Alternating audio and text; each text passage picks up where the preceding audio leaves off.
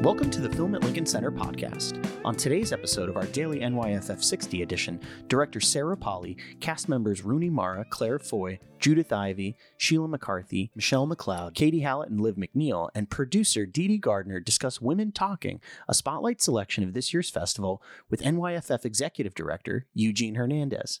Sarah Polley brings ferocious honesty and restrained urgency to her screen adaptation of Miriam Toews' acclaimed novel about a group of women from a remote religious community dealing with the aftermath of sexual assault perpetrated by the colony's men.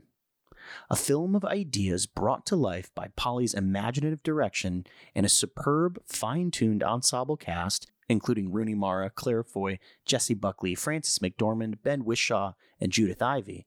Women Talking is a deep and searching exploration of self-determination, group responsibility, faith, and forgiveness, philosophically engaging and emotionally rich in equal measure. Women Talking is a United Artists release.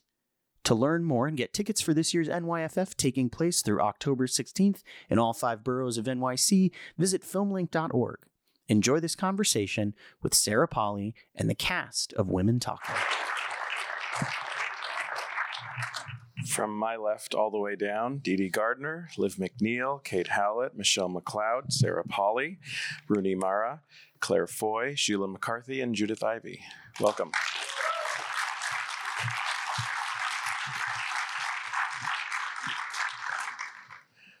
Thank you all for being here. Thank you all for sharing this beautiful film with us. I'm going to start with Sarah and Dee Dee, and I'm going to ask a couple questions to get us started, and we'll turn it over to those of you in the press and the audience in a few moments.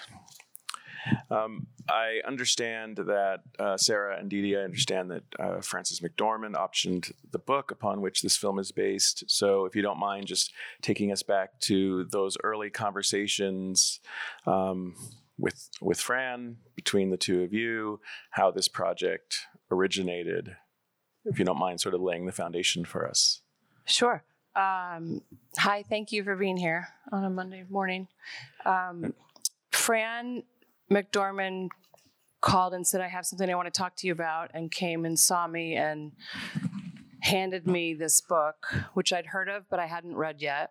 It was early in the book's incarnation. And I read it and was really stunned by it and drew a whole map of what I thought the colony looked like and where everyone lived in relation to one another. And it was almost like I could see it.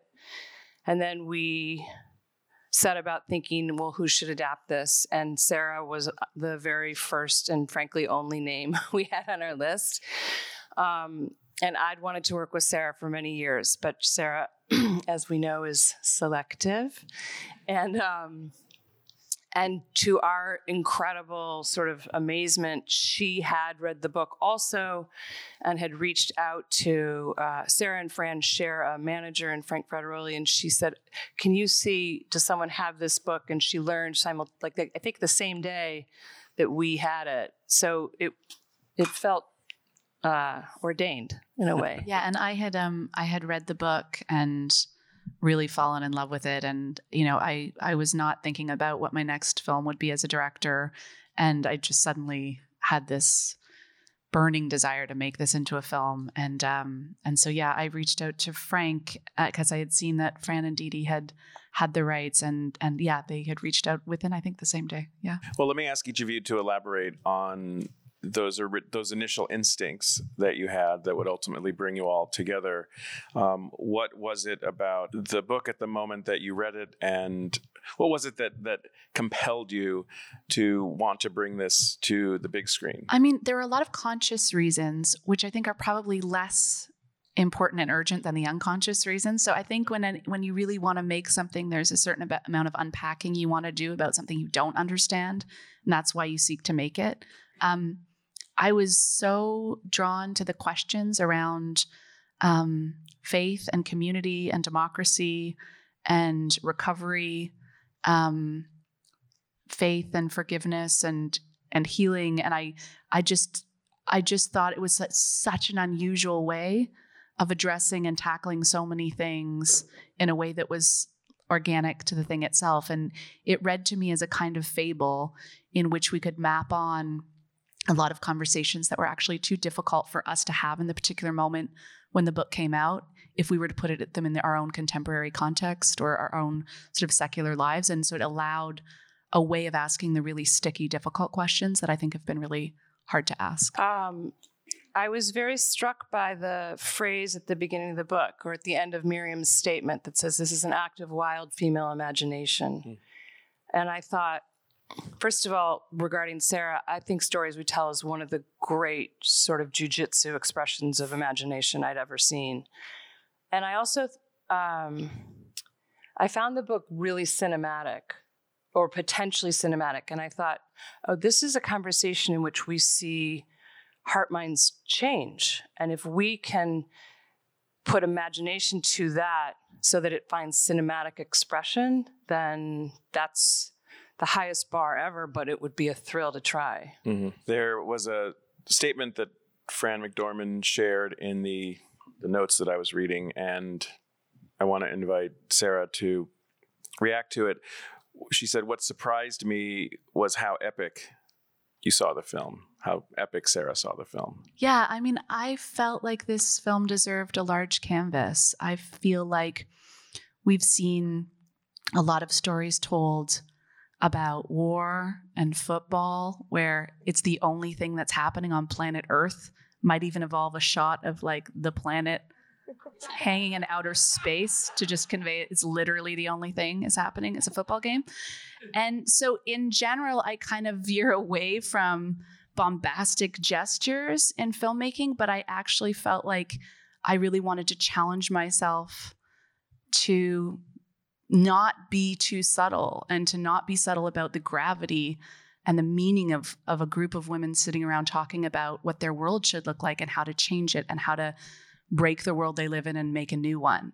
I thought that is deserving of feeling like the only conversation in the world for moments, at least, which must be broken because we're human. But for me, I just always saw it as I did not want to be apologetic about how big and important this conversation was. Dee, a second ago, you used the word Sarah Polley is selective.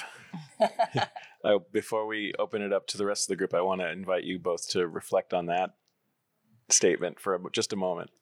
What does that mean? Well, thank God. I mean,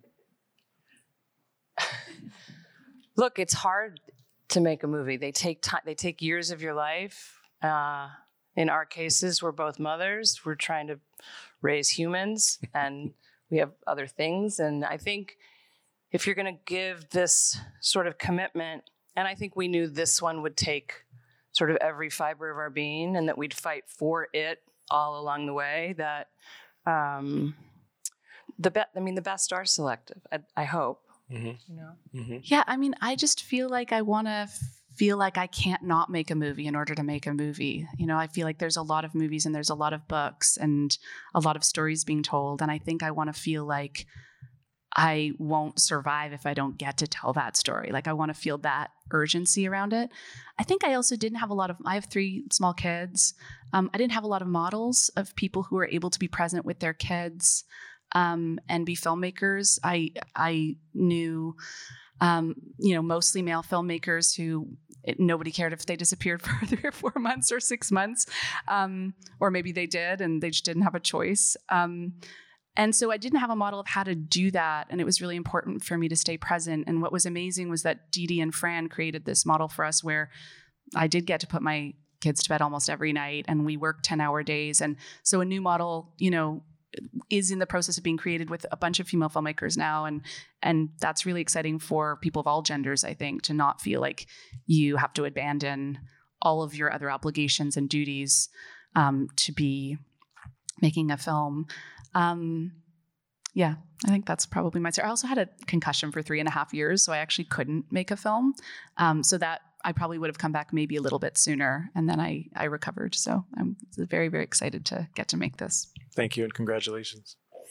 I feel like I'm representing Fran McDormand here by reading one more quote because she's not with us, but she's here in spirit. And so I want to read this very short quote from her and then invite anyone and everyone in the company to to react to it, and then we'll take questions from the audience. McDormand saw the story in all its dimensions. Quote, "It's not about taking down the patriarchy, it's about illuminating a matriarchy that has been there since time immemorial." Go, Fran. I mean, I'm also kind of a fan of taking down the patriarchy, but but I also like that lens on it as well. So opening it up to the group. I think that some of the beauty of the film is that you as an audience and us watching it now, you're flies on the wall watching moments between women that you have never been privy to before. And I really loved the idea of an audience hearing and seeing our days, what we ate, how we talked to each other, how we sang, all those quiet moments. And I think that that's a really beautiful element of the movie that was really important to Sarah, and she captured incredibly well. Kind of going off of that quote of what Fran said, it kind of reminds me of something I've always kind of thought of in the back of my head, that women kind of have like this built-in strength and resilience, and I like to call it like superpowers that are kind of within them and only come out within the realm of women. And I think this was almost an exposure to the strength and resiliency that women, I feel, just kind of naturally have as they take on the world, because in many different instances, we have to work a little bit harder in the world to kind of be recognized for various things, to get ahead of something. So that quote kind of reminded me of that, as I think it's touching on the superpowers we have, and this movie helps to bring them to life. And yeah. Let's take some questions from the audience. Okay, let's go right. Yes. Thank you. Thank you very much for a very moving and effective and impactful film. There's one line in it that I'm going to paraphrase, and I'd love to get your reaction and your thoughts about the importance of it. And that is that forgiveness can sometimes be misconstrued as permission. I think we're facing a lot that now, and I'd love to hear what you all have to say about that, having experienced the pleasure, I would say, of working on this film. I'd love to talk about the origin of that line. Thank you for the question. So this film was an incredibly collaborative, collective process from the beginning, and that line came out of a very collaborative conversation where people were sharing their own experiences. It's not in the book. The apology that Greta gives to Marieke, which I think of as sort of a pivot point of like the necessity of that apology to move the group forward as one, is that person needs to be given that in order to move with a group. That's part of the adaptation. And when I wrote it, and the sort of subject of Marieke's domestic abuse ended up having more of a spotlight on it, there was a conversation where people were sharing their own personal experiences with domestic abuse, and that was a line that came up spontaneously in a conversation of someone realizing that the forgiving their partner at the time over and over had been misconstrued. It was actually granting a permission. And I think forgiveness is a very, very nuanced, tricky, delicate thing that we have to wield carefully, because I think when harm is still being done, I think forgiveness can be misconstrued as permission. And I think there has to also be an accountability and an end to harm before forgiveness is a reasonable ask. It may be something that someone needs to come to on their own, but it's not a reasonable expectation or even goal, I don't think, while harm is still being perpetrated. Thank you for the question. Does anyone else have anything? I do. So, yeah, and what I loved about the film was the fact there's a moment in it when Greta, it's you, isn't it, who says that maybe in order to we can only forgive when we leave. And I think that often forgiveness is something that someone else is demanding of another person. It's very rare that the person who is going, I really want to forgive you. It's often that you're going, you have to forgive me if that person's done something sort of terrible. And I think that these women understand that the forgiveness they need, they can't give the forgiveness because the men are asking for it. They have to give the forgiveness for themselves so that they can move on with their lives and be whole and still have faith and come to terms with what's happened to them. And I just loved that concept of the fact that forgiveness can't be given if it's asked for, basically, I don't think. And these women have to find the forgiveness just for their own souls, basically, to be able to move on. Yes, right here. Hi. The dresses you are wearing have been quite fashionable in the past few years. And and wouldn't be out of place if you wore them on the streets of New York. But in the film, in this context, I'm wondering how wearing them and saying what you are saying, how the costumes helped you to embody. Well, I just have to tell you a funny story about that because I loved the dresses. They are polyester. They are as strong as the women. I think that if the world ended, there'd be cockroaches and polyester Mennonite dresses. I swear to God, that's all that would be left. But we had a Starbucks across the street from where we were shooting it. I walked in and I thought, wow, the look and the thing. And the barista just looked at it and she went, wow, cool dress. And I thought, yeah, we should start that fashion. They were incredibly comfortable to wear for those months. And hot. Yes, and hot. And our costume designer is the amazing Keita Alfred. Yes. Hi, congratulations for giving voice to the complexities of those issues. I have a very specific question, which is about your choice of the Daydream Believer song, which changed a little bit of the mood when it was playing. So I was curious about your thinking. Thank you. Thank you. Did it work for you? Okay, good. Okay. So in the book, it's California Dreaming is the song, and we were very attached to that for a long time. We played with other options as well. And then one day I came into the edit suite and Christopher Donaldson, our editor, was like, don't hate me. And he pressed play. And I really liked it, but I wasn't sure. And then I went to our trainee, Sabrina, and our assistant, Craig, and I was like, what do you think? And they were like that. And so I sort of trusted a vibe that I didn't quite understand in myself, plus the group, that this was the way we were moving forward. And again, it has this unconscious effect on me that I can't quite pin down what the connection is or why, but it captured something for me. It was not my idea, but I really love it. Thank you. Yes, we can go to the front row here. Oh, good day. Thank you for a wonderful film. Dwight Casimir with the Times Weekly in Chicago. And I'm a big opera fan. And this ensemble way of presenting the story reminded me of my favorite opera, Dialogue of the Carmelites.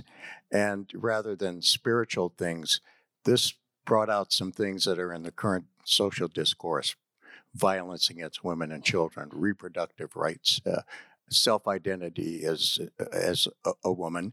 And the way I felt about it was that it's not only a discussion or conversation amongst individuals, but many of us are going through these conversations and debates inside our own heads, these conflicts of whether to strike out against the things we see, the injustices, or accept them and just blend in. And I'm wondering how you feel that this film addresses these things and puts these things on the table, and how you feel it will be accepted in the social context of what's being discussed now. Thank you very much. I'm not sure I can give like a complete answer to that question, because I think I would have to go away and think about it and write about it. But my gut instinct is that the thing that I am most excited about in the material in the book and in the film is this model of what a truly democratic process could look like, where we're able to inhabit, understand, and grapple with the perspectives of people who are on opposite sides of the spectrum as we are on any given issue, and be able to converse and find a way to move forward productively. These women know that the world that they live in is broken and harmful, and that it has to change. And in order to change it, they have to find a way to talk to each other and to hear each other even when they don't want to. And so for me, that is one of the great hopes of the film, is that they are able to have this conversation, which none of them necessarily really want to have, but they must. Just right here in the second row. Hi, congratulations on a wonderful film. I was deeply moved by it. So my question is, I think the decision to not show the violence being done against the women was more powerful and sensible than showing the actual acts. What was the thought process behind it? Thank you. I think it's really hard to show sexual violence without it becoming fetishized in some way that you might not even intend. I find it really traumatic to watch. I have a really hard time when I watch films when I see an explicit scene of sexual assault. And I also just didn't think it was necessary or what the film was about. The film's about the impact that it has and what they do with that and how they move forward. And so I didn't see any point in showing us the assaults themselves. I did see a point in showing us that moment right after an assault, which I think is one of the most important moments in any of these cases, where the trauma makes it so that it's very hard to consign any detail to memory. There's this sort of obliteration, and it's what becomes problematic for so many women taking the stand and being asked to remember consistently small details. And so that I was really interested in is what happens to memory right after trauma. So we do show those moments right after, but the act itself seemed far less important than that. Thank you. We can go here in the center. My name is Jim Miller. I write for Salmagundi. I'm struck by your comments about the capacity to show a kind of democratic process in the film. But of course, it's a closed Mennonite community that's the setting. And could you talk a little bit about what having a story set in a closed religious community of shared faith opened up as possibilities for storytelling and the kind of conversation that you would be able to show? Because I think you mentioned at the outset you were drawn to the story in part because of the exotic religious setting. And it's very striking to me that you're able to do with that what you do in the film. It's amazing. Thank you very much. So Miriam Taves, the writer of the novel, grew up in a Mennonite community. I've had a lot of interactions with Mennonite communities over the years and really developed this enormous respect for those communities through both those interactions, but also the photography of Larry Towell, who's a huge influence on the film. It was very, very important to me, even though, these events did take place in a Mennonite community in Bolivia in 2010, and that is real, the background of this story, not the conversation, but the background. It was very, very important to me as someone who isn't Mennonite to show the best of those communities in terms of the sense of the collective, the sense of community. And I wanted to meet those women on their own terms when it came to the faith. So whatever my religious or non-religious beliefs were, that I greet their beliefs and their faith with respect and honor that. That became like a real guiding principle for me, both because I mean it and also because I'm not Mennonite. And I think we have to be very conscious of how we're representing an already misunderstood community. We don't say the word Mennonite in the film, but they are. They are, and it was just incredibly important for us to be incredibly respectful, especially because we're telling such a difficult, horrible story of something that happened. Thank you. Yes, right here in the front row. Just a moment. Hi, thank you. Congratulations on the film. It's very moving. You mentioned about the collaborative process, and since we have all the wonderful actors here, can you talk about a bit more about the collaboration and also the adaptation process, because it's coming from original source material, and how you worked with the actors on that, if they had read the book beforehand and so forth? Yeah, sure. I'll just start by saying that Dee Dee and Fran and I had endless conversations throughout the script writing process, and all of us are in that script in many different ways. And there are little moments from all of our lives in there. And so those conversations went on for maybe 2 years or something. And then the process then began with the actors and a lot of meetings and conversations. There was rehearsal, but maybe I'll turn it over to you guys to talk about it. Like, wasn't collaborative at all. I don't know what she's talking about. Well, I had wanted to say, when she was speaking about showing such respect, this is one of the greatest attributes of Sarah Polley, is her respect for everybody. And that's what makes a collaboration so beautifully unfold and join and so on. And I think that's what we would all agree, that the respect you felt coming from your director in every conceivable way, which is also happens in the story, as someone said earlier, that these women can hear each other. They may not agree, they fight, they argue, but they still respect each other. And that was contagious, I think, from our director. Gold star.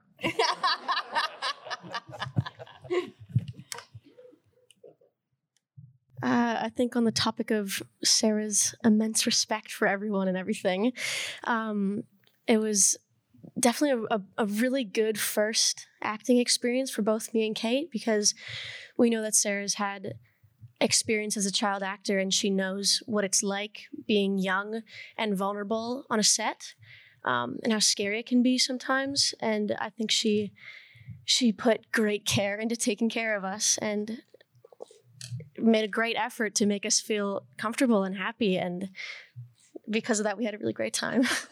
This is getting real. Someone ask another question. There was a moment when we were shooting, when I'm sitting at the edge of my bed with my teeth in my hand, and after we shot it the next day, I said to Sarah, I should have made my bed. And on the last day of the shoot, Sarah came up to me, and everyone had gone home, and she said, do you want to make your bed? And they rebuilt the set, and the crew were there, and we came onto the set to reshoot the whole scene. And Sarah said, I'm just doing this because this was an idea that Sheila had. It's not my idea, and it's a great idea, so we're reshooting the scene. And I can't think of another director in my life that would have ever, first of all, done that, and then also given the credit where, and it's to your point, the collaboration was unending. It was a really good idea, Sheila. We can take maybe one or two more. Yes, we can go right here. So my question is for Kate and some of the younger members of the cast. There are a lot of sequences and scenes where the young people are sitting and listening to the women talk per the title. And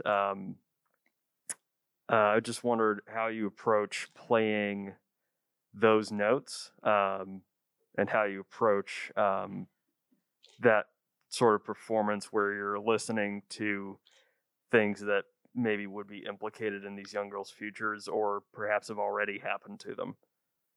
I mean, I don't know about Liv, but I'm a very internalized person.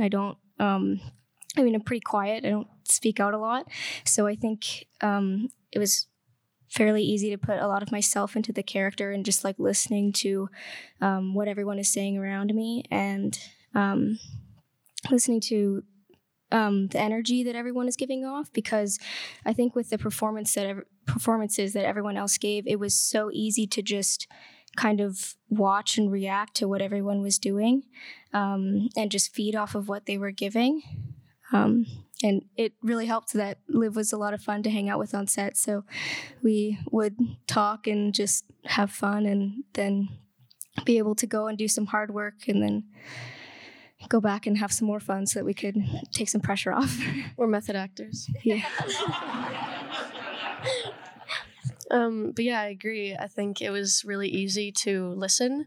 I didn't feel any need to jump in. It didn't feel like I was waiting for my line. It felt natural to just sit and listen and watch and learn. Let's go right there in the center and then over there. Hi, me again. I just wanted to follow up on in the film, there are three things that one is entitled to. And when that was first posed as a concept, my first thought in my mind was respect. And now your cast is saying to you, Sarah Polley, that the main thing that you give to people as a director is respect.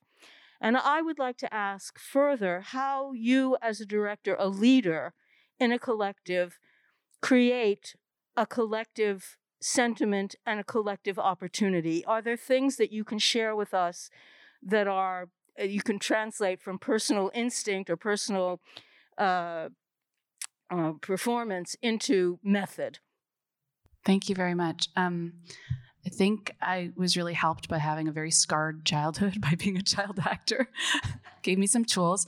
And I think for me, and I think this has to be genuine, and it can't be like something you say to yourself. I think it has to be genuine. And I think it's something you have to be declarative about, both within yourself and to others, is that the experience of the people making the film is more important to you than what the film ends up being.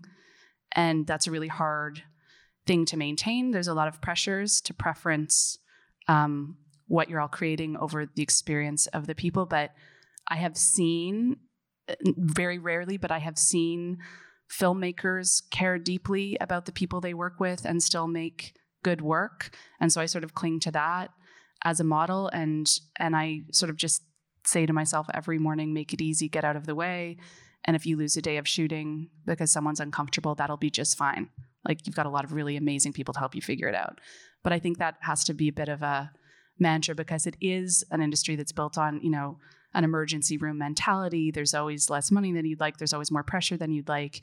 I don't think I'm always successful at it. Like, I mean, my operating principle is one of unconditional positive regard and creating that space for people. I got that term from Lindy Davies, who's an amazing performance consultant, and creating that space where people do feel supported. But I fail at it too. And I think everybody fails at it. And so I think you just take those moments and you pick up the pieces and you figure out how you would do that differently next time. So there were some learning experiences for me on this as well. Thank you. We're right here. Yes, congratulations. I'm deeply moved by the film. This may sound like a technical question, but I think I think it means more. There's a very intense quality in the listening, and listening to them, I was thinking of how they listen and how August listens, and I realized I was wondering how you did those barn scenes when you had single shots, but at the same time, you have the person listening and you have the person talking. Did you use more than one camera to keep it alive? Yeah, we did. We did use more than one camera, and that was a real learning curve for me. I've only ever used one camera, and I'm used to being able to give complete single focus. And then you go away for 10 years, and then you come back and no one uses one camera anymore. And so, yeah, we would often try to be as specific as possible of who we had the camera on listening and who was talking, but there were always surprises. There were in a room of that many great actors, you sometimes find that the scene is not what you thought it was about, or it's about that thing, but it's also about this other thing that has this other momentum and drive to it, or this other thread that you have to follow. And so kind of knowing where to put my attention could be really tricky at times, also because I felt like I was watching some of the best acting I'd ever seen in my life. And I was just like, how could my attention be divided at this moment? It was so interesting the way people listened. I mean, I think this group of actors is obviously an amazing group of speakers, but the quality of listening and the space they held for each other was, to me, the most captivating thing. And the way dynamics were shifting. Like, there's this one moment when someone is giving, I think Sheila is giving a speech, and then suddenly she looks over, and I just saw in the dailies, I suddenly saw she was looking off somewhere. I didn't know where she was looking. And so we went to Jesse and we realized there's this whole thing that was happening between Jesse and Sheila that wasn't as peaceful as what Sheila was saying. And there was this complication that came into that where, Jesse was looking at her when she says, let's process it into fuel, having had something completely unresolved with her mother. And so being able to find that and then trace that thread, it was so fun looking through the footage and getting to watch what was developing on the monitors, because I certainly wasn't in control of it all. We did a lot of takes. We did days and days of an 11-page scene.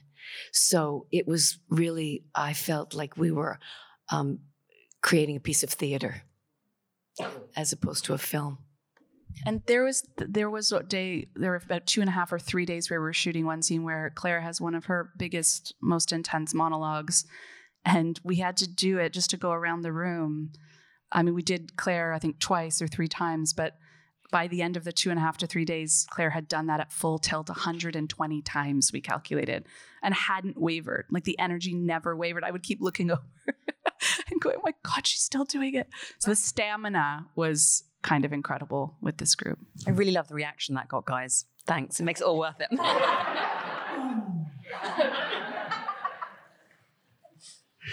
I'm afraid I got the signal that we're out of time, but I want to thank each and every one of you for being here today, for sharing this film with us. And before we leave, if you don't mind just standing, and we'll have a final photo moment before we head out. So thank you very much.